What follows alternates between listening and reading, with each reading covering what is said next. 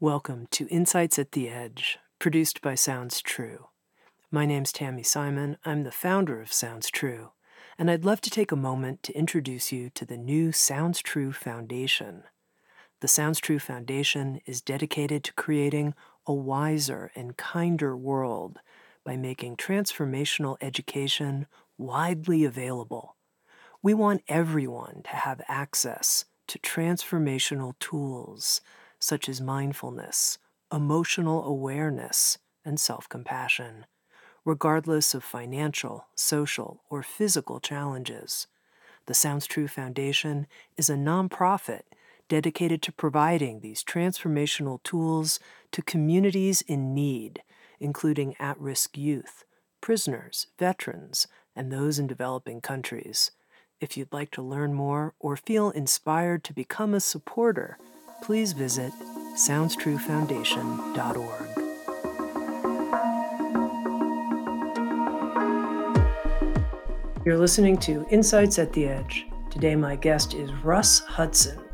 Russ Hudson has established himself as one of the top teachers and developers of the Enneagram personality typology system. He has co-authored with Don Richso 5 best-selling books on the subject. And what sounds true, he's created a new 11-CD audio learning series, an in-depth program called the Enneagram, 9 Gateways to Presence.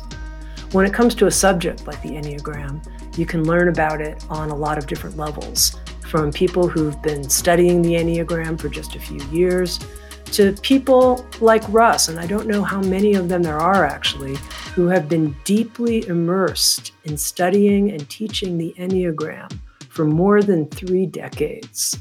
Russ brings a depth to his approach to the Enneagram. Listen here to my conversation with Russ Hudson, joining us from New York City. Russ, I think many listeners of Insights at the Edge may be familiar with the Enneagram at different levels, some in a cursory way, some perhaps in a deeper way, as a personality typology system. And yet your new series with Sounds True, the subtitle is the Enneagram, 9 Gateways to Presence. Mm-hmm. So what's the connection between personality, whatever our personality type might be, and presence, the personality type being a gateway to presence? Yeah.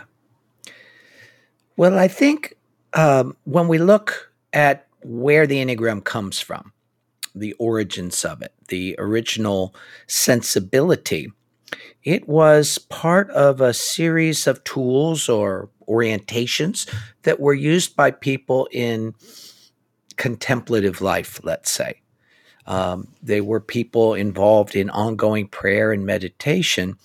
And so the underlying basis of these personality patterns were originally seen as habitual distractions or vexations. What sort of screws up your practice when you're trying to get centered or grounded or come back to yourself in the various ways that we learn to do.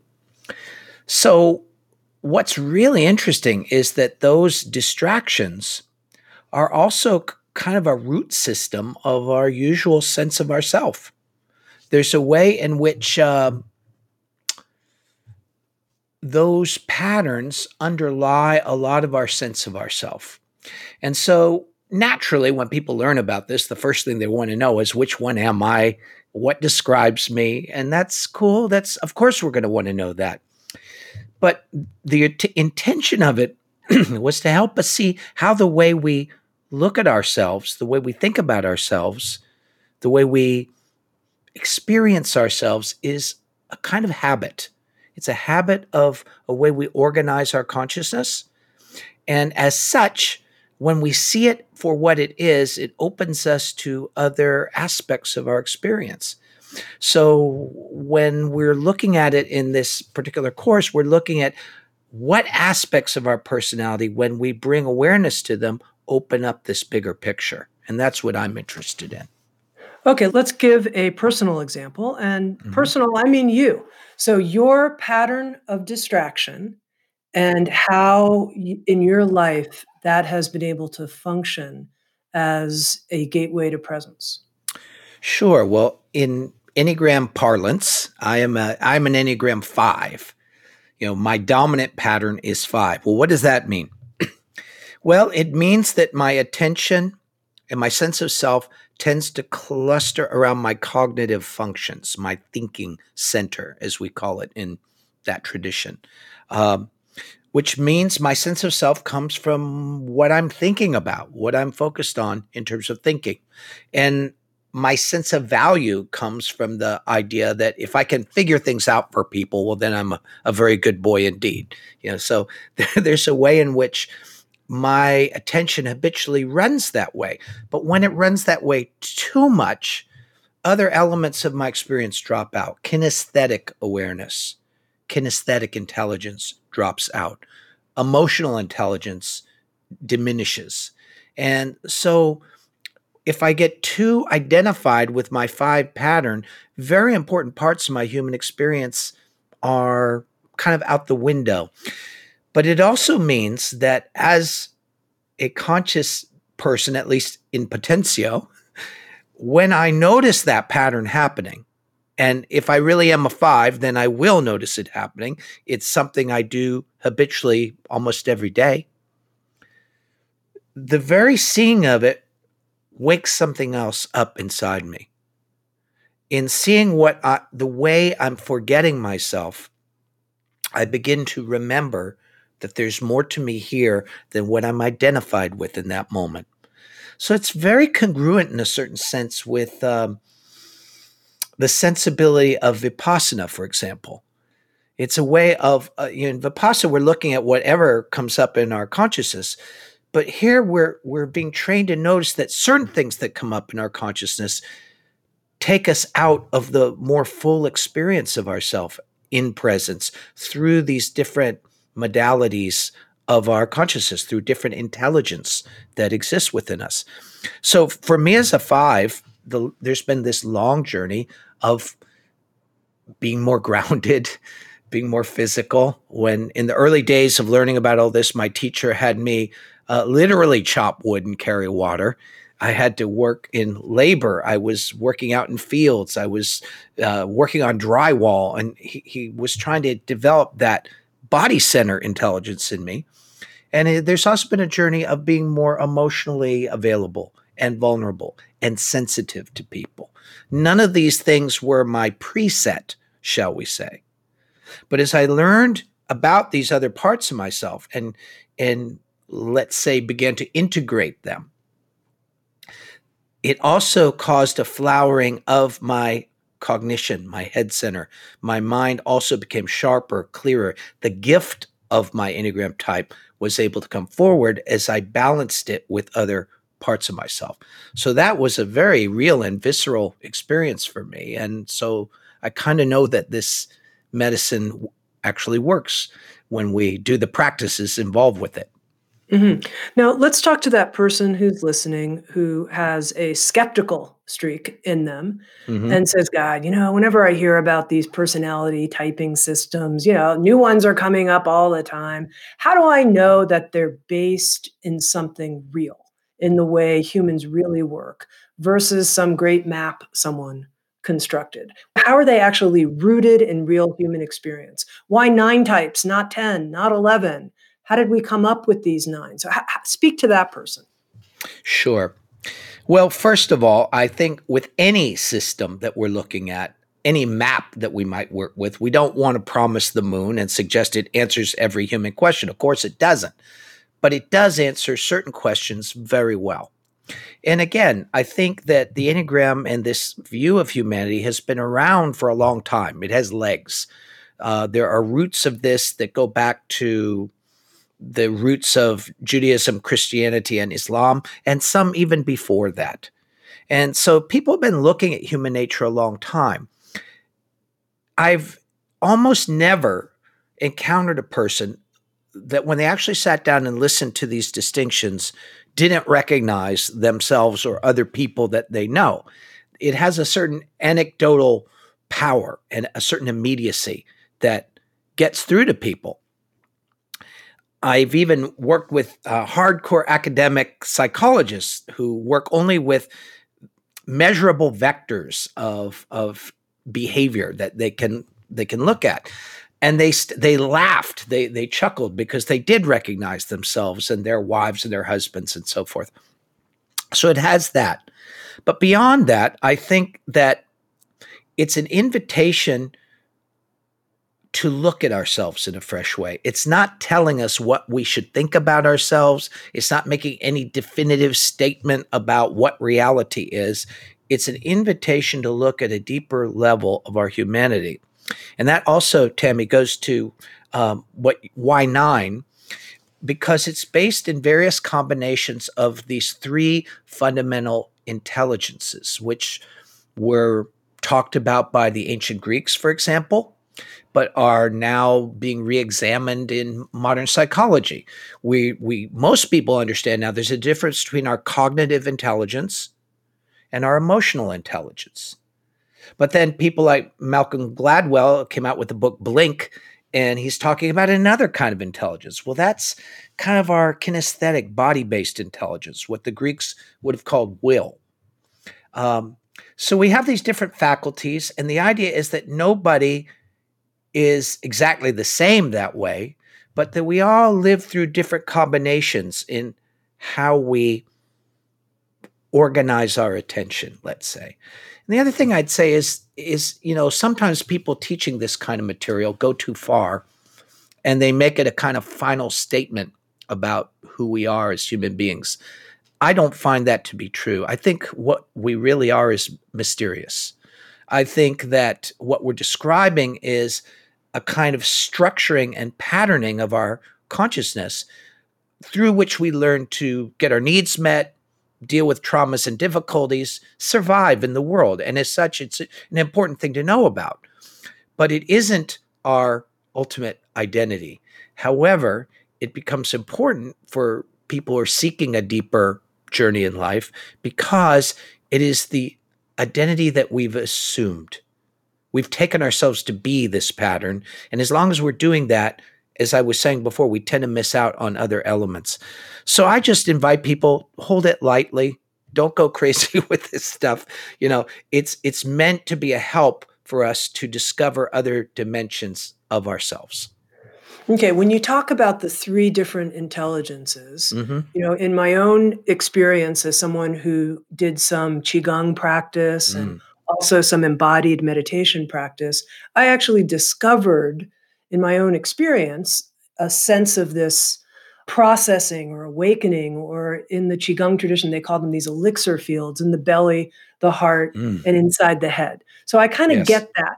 Now help me, because I think that's built into our biology, these 3 kinds of intelligences, if we tune deeply into our body and how it functions. How do those 3 centers turn into these 9 types? Does everybody really prioritize one aspect of the 3 centers? Help me understand that.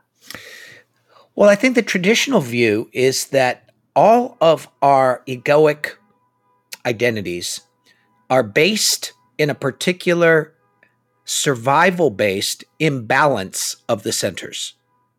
Like there's a way that those centers lock into a certain pattern with each other, and that feels like me. So if some of them, we're mostly leading with our kinesthetic, our will, if it feels right, I do it. And that's one way human beings exist. Some people are leading with their emotional response to things, and that's another way. And some people are leading with their cognition, with their figuring things out. And of course, we have all of it. Nobody is just one thing. That's silly. But we lead with a certain orientation. Now, one of the other centers is kind of like the backup to the first one. So you end up with 9 different patterns of how we prioritize and sequence these centers. And that's rather a complex conversation to get into. But, for example, as a 5, as I said, I lead with cognition. My backup center is my emotional center, my heart. But when I'm locked in my pattern, my heart isn't really available for what the heart is for because it's supporting what's going on in my head. So I'm using my emotions to make my thoughts more vivid and real. So the emotional center is not available for what it's for. It's caught up in another kind of internal loop, you could say. And when that's going on, the third center, the body, just kind of drops out of significance. It's not exactly that I repress it, it just seems irrelevant. Like, well, what's that for? And so you often see us fives kind of walking around as if our body is trailing behind us. But we learn to recognize the pattern, to come back into the centers. And that is kind of similar for all of us. I mean, there's a certain way that we all have to find our true body, our true heart, our true head. And when we do that, there's an organic way that, as we learn in Qigong and in other systems, there's a natural way that these things come into a fluidity and a cohesion, you could say. The other thing that's really interesting about the whole idea of the centers is that when we're not present, we're not really activating or living in any of them. When my mind is running around in circles and I'm chattering and I'm doing all that, that doesn't mean I'm stuck in my head. It means my head center's not awake yet. That's a sleeping head center. When I'm emotionally get my buttons pushed by everything, when I'm just touchy and reactive and everything is getting my goat, that means my heart center is not awake. Mm-hmm. Now, how would you describe the goal of using the Enneagram as a tool in spiritual practice when it comes to the awakeness and the processing of these three centers? What's the goal? I'm going to use this information so that these centers operate like ... Mm-hmm. Well, I think the goal is, of course, coming to more unity and congruence of the centers, more integration, as we say. There's a way in which they start to naturally support each other when we step out of the usual way that they're locked into a pattern with each other. So it's sort of brushing aside our usual habitual patterns of tension, reactivity, repetitious thoughts, all the stuff of ego that we don't prefer, actually. But when we do that, although it feels good, it feels kind of weird. So there's some help in seeing, that habit is what I usually take myself to be, and that there's another way of experiencing myself that is more true to who I am and more in where I'm going to find my gift, my dharma, if you will. I think that when you get past the way that the types become fixations and stuck habits, they also reveal a kind of giftedness. They help us get plugged into the deeper sense of purpose and how we're doing our spiritual practices, not just to feel better, although that's not a bad thing, but that from that feeling more whole as a human being, we're more able to step into the world and contribute something to fulfill a kind of internal sense of our calling, you might say. Okay, I can't wait any longer. Our audience needs to know the 9 types. You've told us a little bit about the 5, but if you're going to go through all 9 of them and describe them, the pith instruction for how this type expresses itself when it's in its high, evolved, beautiful state, and how it expresses itself when it's more in an unhealthy form of expression. And let's go through all 9 with our Enneagram expert, Russ Hudson. Let's do it. Okay.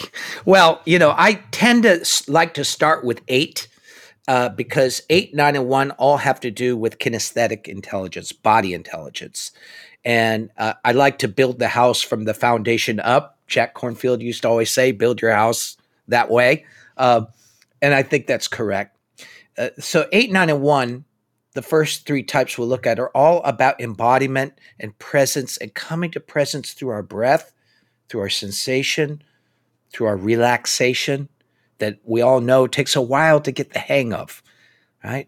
So the 8 represents the kind of shocking impulse of suddenly landing and being here and awaken yourself. It's like, hi, I'm actually here now. Hello. That kind of bracing sense of immediacy and life force. And, we have different language for it in different spiritual traditions. Shakti, you see, suddenly when we're more present, we're more alive, we're more vivid, we're more confident and real. We can take our place on planet Earth and fulfill what we're here to do with a kind of loving, energetic quality. And that's the high side of 8, right? The fixation or the problematic part of 8, all the problems are imitations of the real thing. They're an ersatz version of the gift. So when I'm not present, I kind of know I'm still supposed to be that way, but I try to come to that aliveness and immediacy through tension, through forcing, through assertion, and tend to wear myself and everyone around me out. And that kind of constant need to sort of stress myself is traditionally called lust, which is the passion of point 8. And there's a lot to be said about it, but it's just driving myself and life and pushing. Oh my gosh, it's a lot. And it can degrade into aggression, Before we move on, there is a confession for listeners of this podcast. I have been identified by many as an 8. Okay, let's move on. Okay. Yeah, 9 is the next one in line.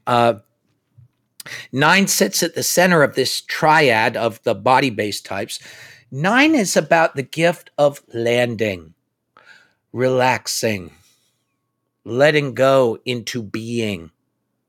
What we really aim at in a lot of meditation is so much described in 9. It's being itself, presence itself, the groundedness that comes with that, the ability to come from our center. Now, the other really weird and interesting thing about that we notice, it's coming back to where we are here and now. So often in spirituality, we think we're supposed to go somewhere. We're on some journey somewhere. No, it's about getting where we actually are. 8, 9, and 1 all teach us that in different ways, but 9 sits in the center. I finally come home. And that feeling at home also brings the sense of being connected with everything, that we're part of this fabric of life, of the earth, of consciousness. And it's kind of the classic, enlightenment experience. So that is the gift of the 9. And from that, many beautiful things come. The ability to help people land, the ability to invite people back into life through our creativity or through our insights or any number of things. But that, without presence, becomes the part of me that just wants to have peace and ease and relaxation by not dealing with life. Just get the world off my back, leave me alone, namaste, and then some expletives. It's that you run into in every spiritual community where we're all just being very nice and gracious, but we're basically saying, leave me alone. And so that, has a purpose. You could see there's a sense that a child learns to do that. It's not evil or bad, but it's going to cut us off from our gift. And it is an imitation of what we're really after. And deep down, our heart knows the difference. We know that we're not actually where we want to be. So that can lead to being very shut down, very disengaged. I'm still trying to do my job and show up in my marriage, what have you, but I'm not. Everybody can kind of tell I'm not really there with them. And over time, this can lead to depression and a lot of their problems. So the 1, moving along with music and song, is also body-based, but has more to do with alignment and balance. And when you think about that physiologically, and many of you probably have looked at the journey from the point of view of anatomy, this has a lot to do with our spine. And funny thing, whenever you learn any tradition of contemplation or meditation, there's a lot of focus on getting a good posture. And there's a reason for that. When we sit in a balanced way in ourselves, suddenly everything kind of plops into place. Everything kind of lines up. And we know and recognize when we're aligned. And when we're aligned, we're filled with the sense of the sacredness of this life and the goodness of this life. We're suddenly, yes, we are not foolish. We know that there's a lot of trouble and problems and injustices in the world, but we're also seeing the deeper truth. We're seeing how to come to those problems from this place of more abundance, balance, less reactivity, more response. So, a lot of times I'll hear people in spiritual communities say, everything is fine just the way it is. And that drives ones crazy. They can't agree with that. So I would say that what we learn here is that when we're present, we have a greater intelligence of how to respond to reality, where we're not reacting to it, you see. And then we become an agent for good things happening in the world instead of just another shrill voice adding to the cacophony of this world. And I think most of us can recognize that, certainly when we're on the receiving end of it. So the distortion of that, of course, is becoming angry, rigid, reactive. This is not acceptable. This is wrong. It should be this way. And we may even be right about our view, but we're coming at it in such a way that we're just bringing more suffering into the situation, not less. So, that all three of those together are ingredients of what it's like when we finally land in our body and we're here where we are. So the next three are the heart center types, and that's 2, 3, and 4. And, it's not that they don't have a body or the body types don't have a heart. Of course they do. And the issues are true across the boards. However, there's a difference of emphasis. So 2, our first stop, is that when I'm present and I start to be present with my heart, it's very hard to be cruel. And it's hard to be cruel to myself. A natural kind of loving kindness starts to arise and a responsiveness. When we see suffering, we want to respond to it. When we see need, we want to respond to it. And it's natural for us to do so. There's also a deep human need to meet each other on a heart level. So this is about you and me meeting on a heart level, like knowing each other through our hearts. So suddenly, our whole journey of awakening is less, split off. It's about we, not just I. You see? And so that's the 2, and the gift of the 2 it's an intelligence. You can tell it's an intelligence. When that goes off the track, which it does when we're trying to get there without presence, it becomes sentimentality, becomes codependency, becomes being clingy and needy and pretending like we're not. It becomes also a way of really dishonoring and disowning our own needs. It's a way of trying to override our basic rawness and realness as human beings. Like being awake does not cancel out the fact that you're a human being. And 2 is, when we get it, teaches us about that. 3 often gets a weird treatment in Enneagram circles. I think maybe because it's such a predominant meme or orientation in our contemporary culture. But 3 is very important. 3 is also heart, but when we're present with our heart, we discover something I talked about earlier. We discover our sense of meaning and purpose, and we feel directly the preciousness of our existence. We feel that we are indeed not only beloved of God, so to speak, but an expression of that love. It's not a dualistic thing. When we find that, then all the things we do, all of our work is transmuted into sacred work. Everything that we're doing is a gift of love.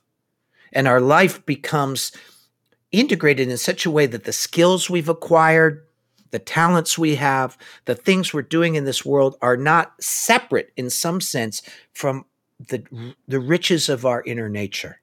They're one thing.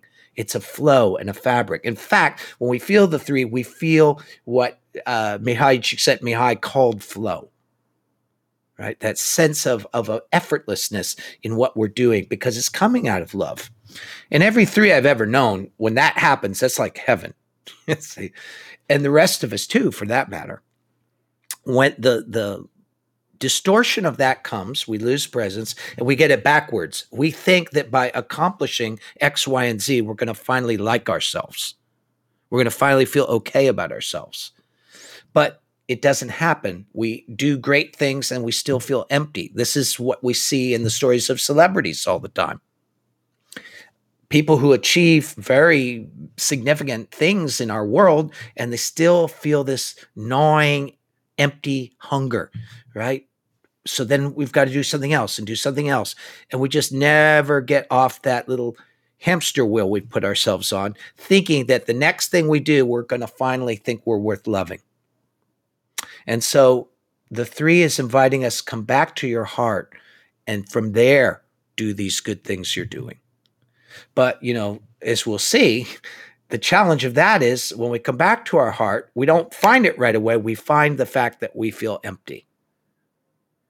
Right? So there's the Enneagram is also showing us some of the crossings that we're going to need to take. And so there's something powerful in knowing something about that. People say you don't need to know anything. I don't know what planet those people live on. You do need to know stuff. And it helps a lot. It's like something holding your hand through a challenging process. When you say it helps to know something, you're talking specifically when you know your type and you know the challenge that you may encounter, where that dark night is for you as that type, that having that map is really helpful. Absolutely. Absolutely. There's some of those things that are kind of universal, and there's some that are very specific to type. But just to have the honest understanding that if I embark on this journey, there's going to be some challenging sections, right? Of course, there are going to be challenging sections no matter what I do, but better to choose them consciously than have them come upon me, right? So that's the 3. And so 3s get into workaholism and they get driven and they burn themselves out and they get lost in the roles that they think the world expects them to play. So their journey is, again, back to the heart. The 4 is probably the favorite type that everybody wants to think they are. I don't know why it is. In North America, everybody seems to think they're a 4. And some people are, obviously, but there's a lot of people who aren't. And I think the cliche is that 4s are the people who are suffering and they're sad or they had childhood issues. Look, if you're suffering and you had childhood issues, that's not a type. That's a human being. That's everybody. Doesn't make you a 4. But what is 4? 4 is about, in the depth of the heart, we come to an encounter with our true identity. And our true identity is not a thing. You couldn't draw a picture of it. It's a mystery. You start to understand why in Buddhism, the Buddha said there was no abiding self. Because what's there is a mystery, something indeterminate, right? But when we come closer to that mystery, we're filled with the sense of rapture, of communion. We feel like we've not just come home to where we are, but come to our very origin and core. This is often talked about in spiritual tradition as the journey to the beloved. So here, as we discover that, we're filled with a sense of beauty. Everything is more beautiful, gorgeous, lovely. Even difficult things, we see the beauty in them. And we're also filled with intimacy. We feel intimate with reality. A person who's present and detached, I have some questions about that. A person who is present and truly with their heart is more intimate with everything in the field of their experience. And it becomes this source of richness, expression, creativity, etc. Pretty beautiful. The imitation of that is that we're trying to be our true self by being different, by being unique, by differentiating our qualities from other people, even though we often imitate other people to figure out how to be different. Now, the other thing here too is that we get hung up on trying to find the source of us without going deep enough into our heart. So we keep going back over our emotional patterns over and over and over again. Like, this time I'm going to work through it. But doesn't, as a 4, I'm right that what I'm looking for is in the heart center. It's in my emotions. But without presence, we can't go deep enough.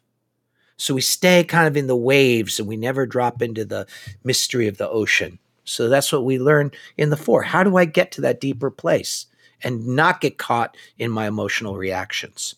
Big thing for us all to learn. So 3 to go. We got the Let's do it. Yeah. The 5, 6, and 7. Now we're in my corner. I said a little bit about the 5 already, but this is the head center. And just to say briefly that presence in the head center is not about thinking. It's not that. It's the capacity to know, to recognize, to see what's needed. And it is the great silence and stillness that is addressed in mystical traditions of both the East and the West. We all know that if our meditation is working out right, we come to a kind of inner stillness and silence. And that's the head center. That's the head center coming online, right? So interestingly, usually you have to be somewhat present in your body and your heart for the head center to get quiet. It's trying to be a space holder, and so it stays busy to try to make us feel like we exist because we're not feeling our existence through our body and heart. So again, when the centers come into alignment, everything takes its correct place. So the 5 is, as I said, is cognitive, but it's the part of us that sees and recognizes, discerns deeper truth of reality than what we had hitherto seen. It's the engine of discovery. It's how we peel back the veils and come to deeper recognition of what we are and what's here and what the other person is. Right? The nature of reality. And then also it's the loving to share what we find, what we've discovered. Like, wow, that's awesome. Check this out, So there is also in that seeing the truth always brings in the heart in the sense of bringing more compassion. I've often thought that Buddhism is very congruent with the 5 orientation, that as we see truth, the real truth, we become more compassion, and the compassion liberates more of our capacity to see the truth. So in that sense, the 5 is that engine. It's also the sense of solitude because, as I said, the mind is quiet. There's nobody nagging me in here. And so once you know that, you can go hang out with people and it's not a problem. But when we lose presence, and we're trying to hold on to that solitude, we think that the solution is to get away from people. That we're going to get away from these people and we'll go somewhere and there'll be space and time to think and to come to what we're trying to understand. But, the people who are crowding me are not the ones out there. They're the ones I'm carrying around in my head. As anybody who goes on a long-term meditation retreat finds out. You can go sit on top of a mountain all by yourself, and that does not stop the crowding because it's an internal crowding. So the restoration of that also restores the knowing. And the knowing here is restored through our contact with reality. As we try to pull out, contract, disconnect, detach, which is a popular thing to do in spiritual communities, we actually cut off the source of knowing. And then all we can do is memorize stuff. Learning and knowing becomes remembering something that you knew before or that somebody else knew before. And we're not getting the power of our head center. So the 6, next door neighbor, another type that I don't think always gets understood very well. The pure place of 6 is awakeness. I remember spending years trying to sort this out. The 9, the 3, and the 6 are on a triangle. They're kind of each the center of their respective triad or center. And so the 6 is something very fundamental. It's about the awakeness that we're trying to wake up into. It's the awakeness that we find. When we're present in our body, heart, and mind, our mind becomes vivid, awake. We notice what's in us and around us. We see the actual condition of the moment. We're awake to what's happening. And 6s, even when they're kind of a little bit stuck, they have that attention. The very idea of being mindful is the expression of this awakeness. And so then 6s in their glory have that beautiful awakeness. They're paying attention. They know what's going on inside them and around them. And they're doing everything with a kind of loving attention. They're dotting their I's. They're making sure the details are handled. They're attending to the vicissitudes of life from this beautiful, loving awakeness and seeing that that's part of the reason I'm here. So then when we are not so present, we're still trying to figure out what's going on. Where are we? Where's everything? We're trying to orient, but we don't feel oriented. And then we're like, a Looney Tunes cartoon where our feet are going around in a circle and there's nothing under us. It feels that way. And what we have is anxiety, fear, dread. We feel like instead of that, we're coming out to meet the world feels like it's coming toward us. Everything is coming at us, and we feel overwhelmed, and we feel unsure of what to do. And so then the ego is trying all the time. What should I do? How do I handle this? Can I get the kids by 5? I need to do this. And our mind is interpolated, just trying to handle our life instead of live our life. And that's the 6 in all of us. You take that far enough, it becomes more suspicious, more doubting, more paranoid even. So all these have a range to them. The last but not least is the 7. And sometimes the 7s think it's like a torture that I make them wait till last because they want to know. But 7 is also head center, but it's the capacity, it's seeing possibility, but it's also the open-endedness of consciousness, that our consciousness is actually not bound by anything. It's not, there's no line around it. It's an open-endedness. And so that the inner sense of that is freedom. We feel an inner freedom and a lightness of being. And it gives us a positivity toward our experience, which is not a negation of difficulty or sorrow or sadness. It's the very positivity that moves toward those things and holds them, again, in compassion. So that is the great power of the 7, to move through my life with a sense of freedom, joy, seeing possibilities, bringing forth possibilities, but also helping humanity and creatures too to be held in light and positivity even when times are tough. That's a beautiful thing.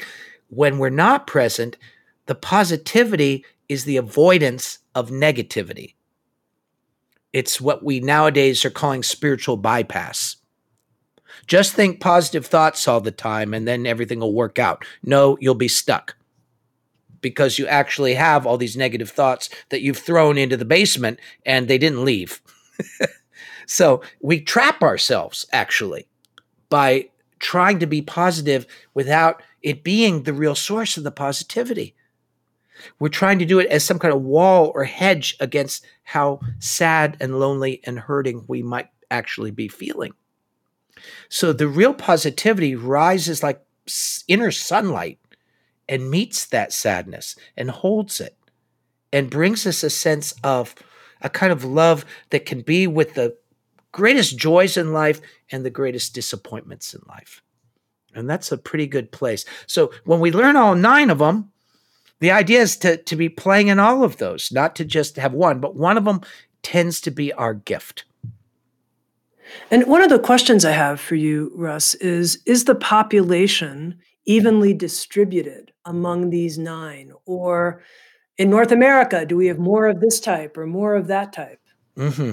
Yeah, I don't think there's any adequate scientific study to give precise numbers. So anything I'd say would be anecdotal, and anything other teachers I know of would say would also be anecdotal. It seems that they're fairly evenly distributed. However, it seems like there's a little bit more of those three triangle types. I said the 9, the 3, and the 6. There tends to be a little bit more of them, but it's not like a huge difference. So there may be some differences culture to culture. Again, there's never been a conclusive study about this.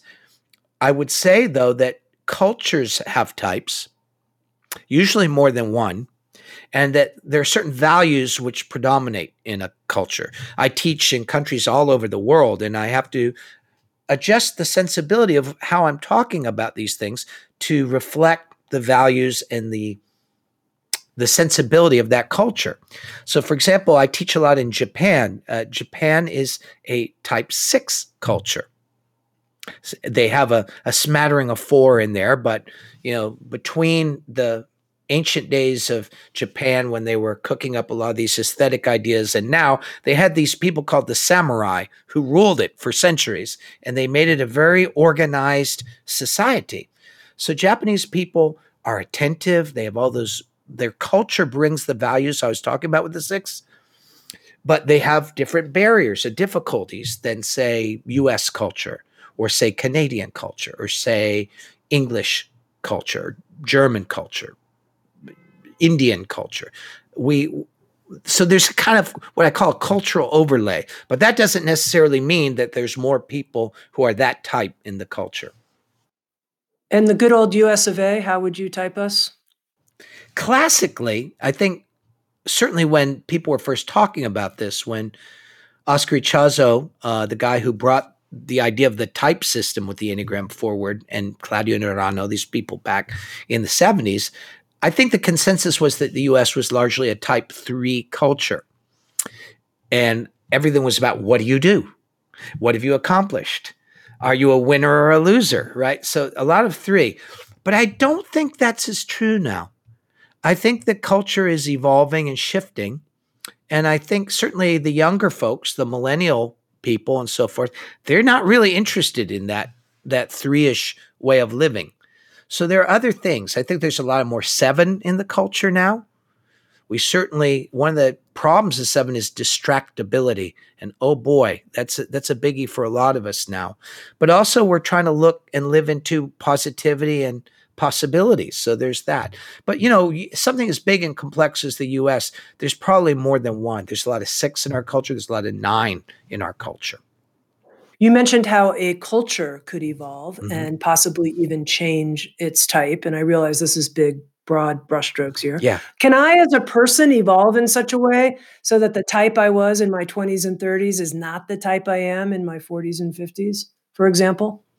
Well, the orthodox answer is no, you stay the same type. But what I would say is that if we're really evolving from the fixated patterns of our type into the gift of our type, it looks so different that we might as well be, from an external point of view, a different kind of person. Our personality can change and does. But it's also the fact that there are internal lines in the Enneagram that talk about kind of secret ingredients that help us get out of the box of the type of our identifications. And so there's different elements that come into play. And I like to think that as we get free of our identification with those patterns, we're more free to play with the gifts and the energies of all 9 of them. We'll indeed see issues from all 9 of them. They're all there in some fashion. But more importantly, I think the spectrum, or let's say the range of paints that we get to work with, the color palette that we have expands. And so, yeah, from that point of view, we aren't the same as we were when we were younger. But let's say that the root of our personality is what it is, just like our childhood is what it is. Let's talk about the root of our personality. Nurture, nature, a combination. How did we get to be the type that we are? Yeah, people often have that question. And I think there's been an evolution of the understanding of that in the Enneagram field. At first, I think people thought it was mostly nurture, and then they realized, no, it's mostly nature. And now I think we see it as kind of a combination. A lot of what type is has to do with what psychologists call temperament. And temperament seems to be largely innate. Um, Good old Dr. Daniels, my colleague who worked with my friend Helen Palmer, did a study, and he showed how the landmark psychological study of temperament was done by a team of psychologists named Thomas and Chess. It was done in the early 1960s, found through just empirical studies 9 vectors of temperament. Isn't that interesting? They didn't know anything about the Enneagram. That's just what they came to. And Dr. Daniels showed how they matched up very nicely with the Enneagram types, which is just to say that the ancient people were not idiots. They actually were seeing something. So I think now, if I was going to talk about this in a kind of 5-ish way, I'd say that we're going to find some of the answers to this in the field of epigenetics, the way that environment switches on or off genes. You might have the gene and a certain situation might cause it to be expressed or not. If it was only innate and inborn, then all identical twins would be the same type, but we don't find that. So I think there's some room in there for shaping from family, from culture, from crucial experiences. But I would say that it's pretty much set in place by the time the child is a toddler. So say 2 or 3 years old, you're on the road. Okay, so someone's listening to this, they've heard your description of the 9 types, and they're nominating maybe this, maybe that. Then they go online and they say, I'm going to take one of these online Enneagram assessments. Right. And I've heard from people who have done this and have come back and said, Tami, I got equal scores on 2 different types, or relatively equal distribution on 3 different types. I'm so confused. I don't know what type I am. How can you help someone reliably find their type? Well, first off, I think that test instruments online or elsewhere are just, I think they serve best as an embarkation point for an exploration. They help us focus our questions. They limit it down. Some things are clearly not relevant and some are a question. I don't think that the point of the Enneagram is to find your number. I think the process of finding your number awakens a capacity in your consciousness. You start to get to know yourself in a way that a lot of people never really get to know themselves. It turns on the capacity for self-observation, which is not something generally provided by the way we are educated in our society at this stage of history. So I think taking a test and then talking with somebody who knows me well, somebody who knows something about the Enneagram, or any combination of things, starts to get me looking at myself from a place beyond only seeing the world through that pattern. It starts to give me a more 3D view of what's going on in me. So, once you have got some questions, you take a course, you get an online program, you read a book, you go hear teachers talk about it. You're listening to what you and I are talking about now, and it gets clearer. Again, it isn't meant to be a kind of case closed, that's who I am, now I don't need to think about it anymore. If you find your dominant type pattern, it's the beginning of discovering what you are beyond your assumptions about yourself. So if we hold the tests and the other information that way, it will serve us very well. And then it becomes much more an integral part of our spiritual journey, whatever our practice or faith tradition might be. Now, Russ, talking about assumptions, one of the things I've experienced is having a friend or someone I work with and thinking they're a certain type. Mm-hmm. And then a couple years later, actually discovering, oh, they're actually a different type. And during the 2 years that I thought they were the previous type, I had a whole set of notions about that person that actually weren't true. Mm-hmm. So in a way, the Enneagram proved to bias my view of a person. And I wonder how we avoid that danger when we start learning about other people. Maybe they've done a test, they tell us what type they are. We come up with all these ideas about them, and they didn't even come up with the right conclusion that they shared with us about their type. Yeah.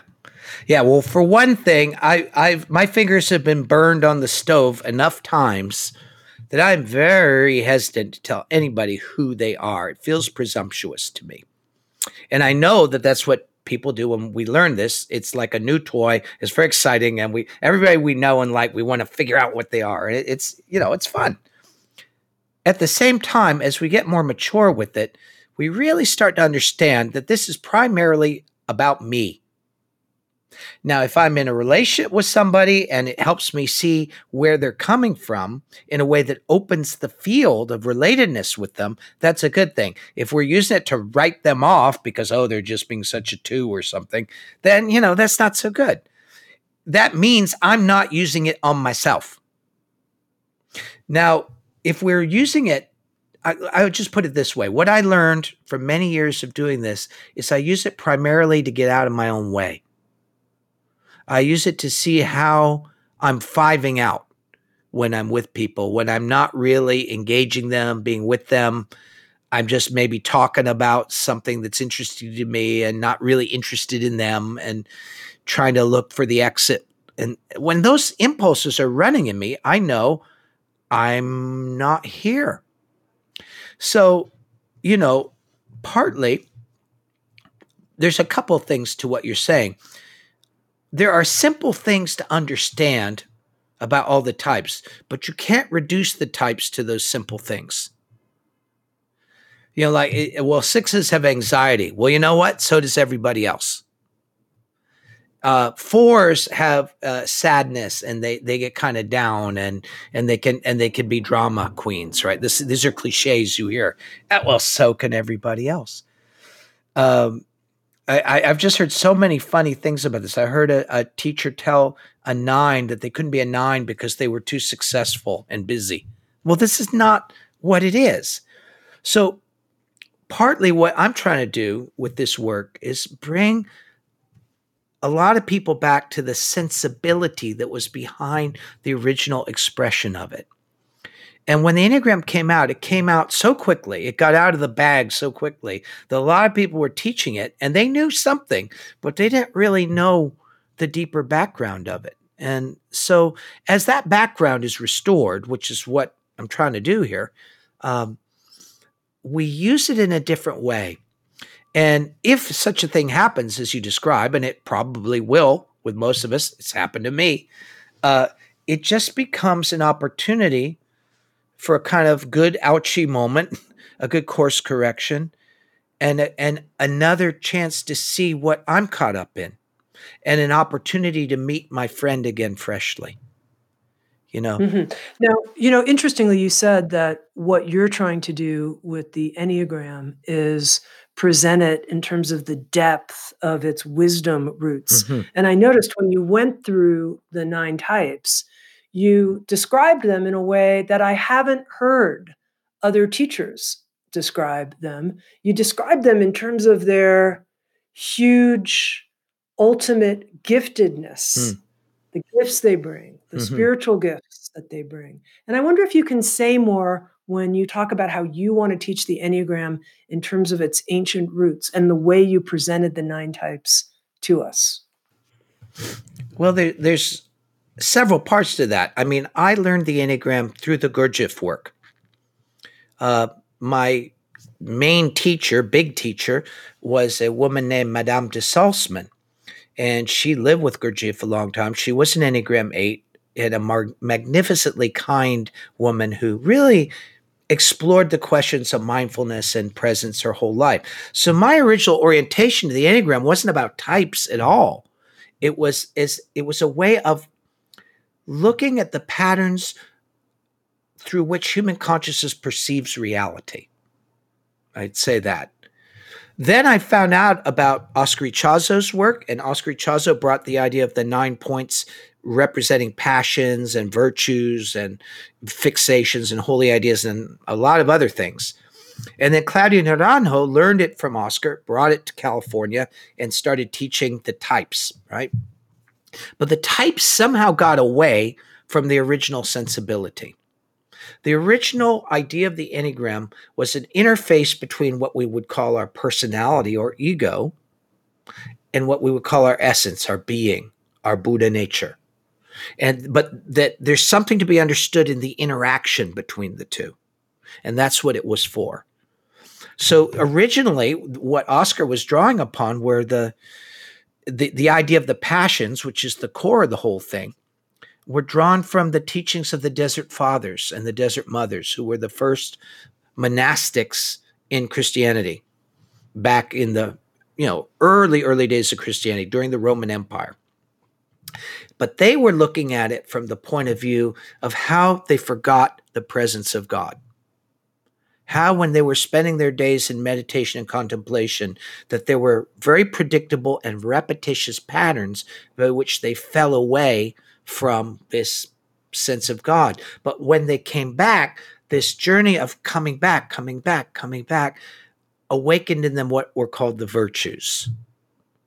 And the virtues were the qualities of the transformed human being, the person transformed by spirit, the person who has had some degree of awakening. And so that became what I was interested in. I people endlessly yakking about the specifics of different personality types is kind of interesting, but it doesn't lead anywhere as far as I can tell. So I was always interested in taking this background I had in the Gurdjieff work, in studying Zen and Vipassana Buddhism and meditation practice. I had a lot of interest in esoteric roots of Christianity and Judaism. That whole sensibility was behind the Enneagram, but it didn't seem like many people knew that part. So I just, out of my, I don't know, this is kind of corny to say, out of my love for people, I wanted them to get the real thing. And that isn't to say there's no value in these other things people are doing. I'm not saying that, but I just felt this particular transmission ought to be available to people.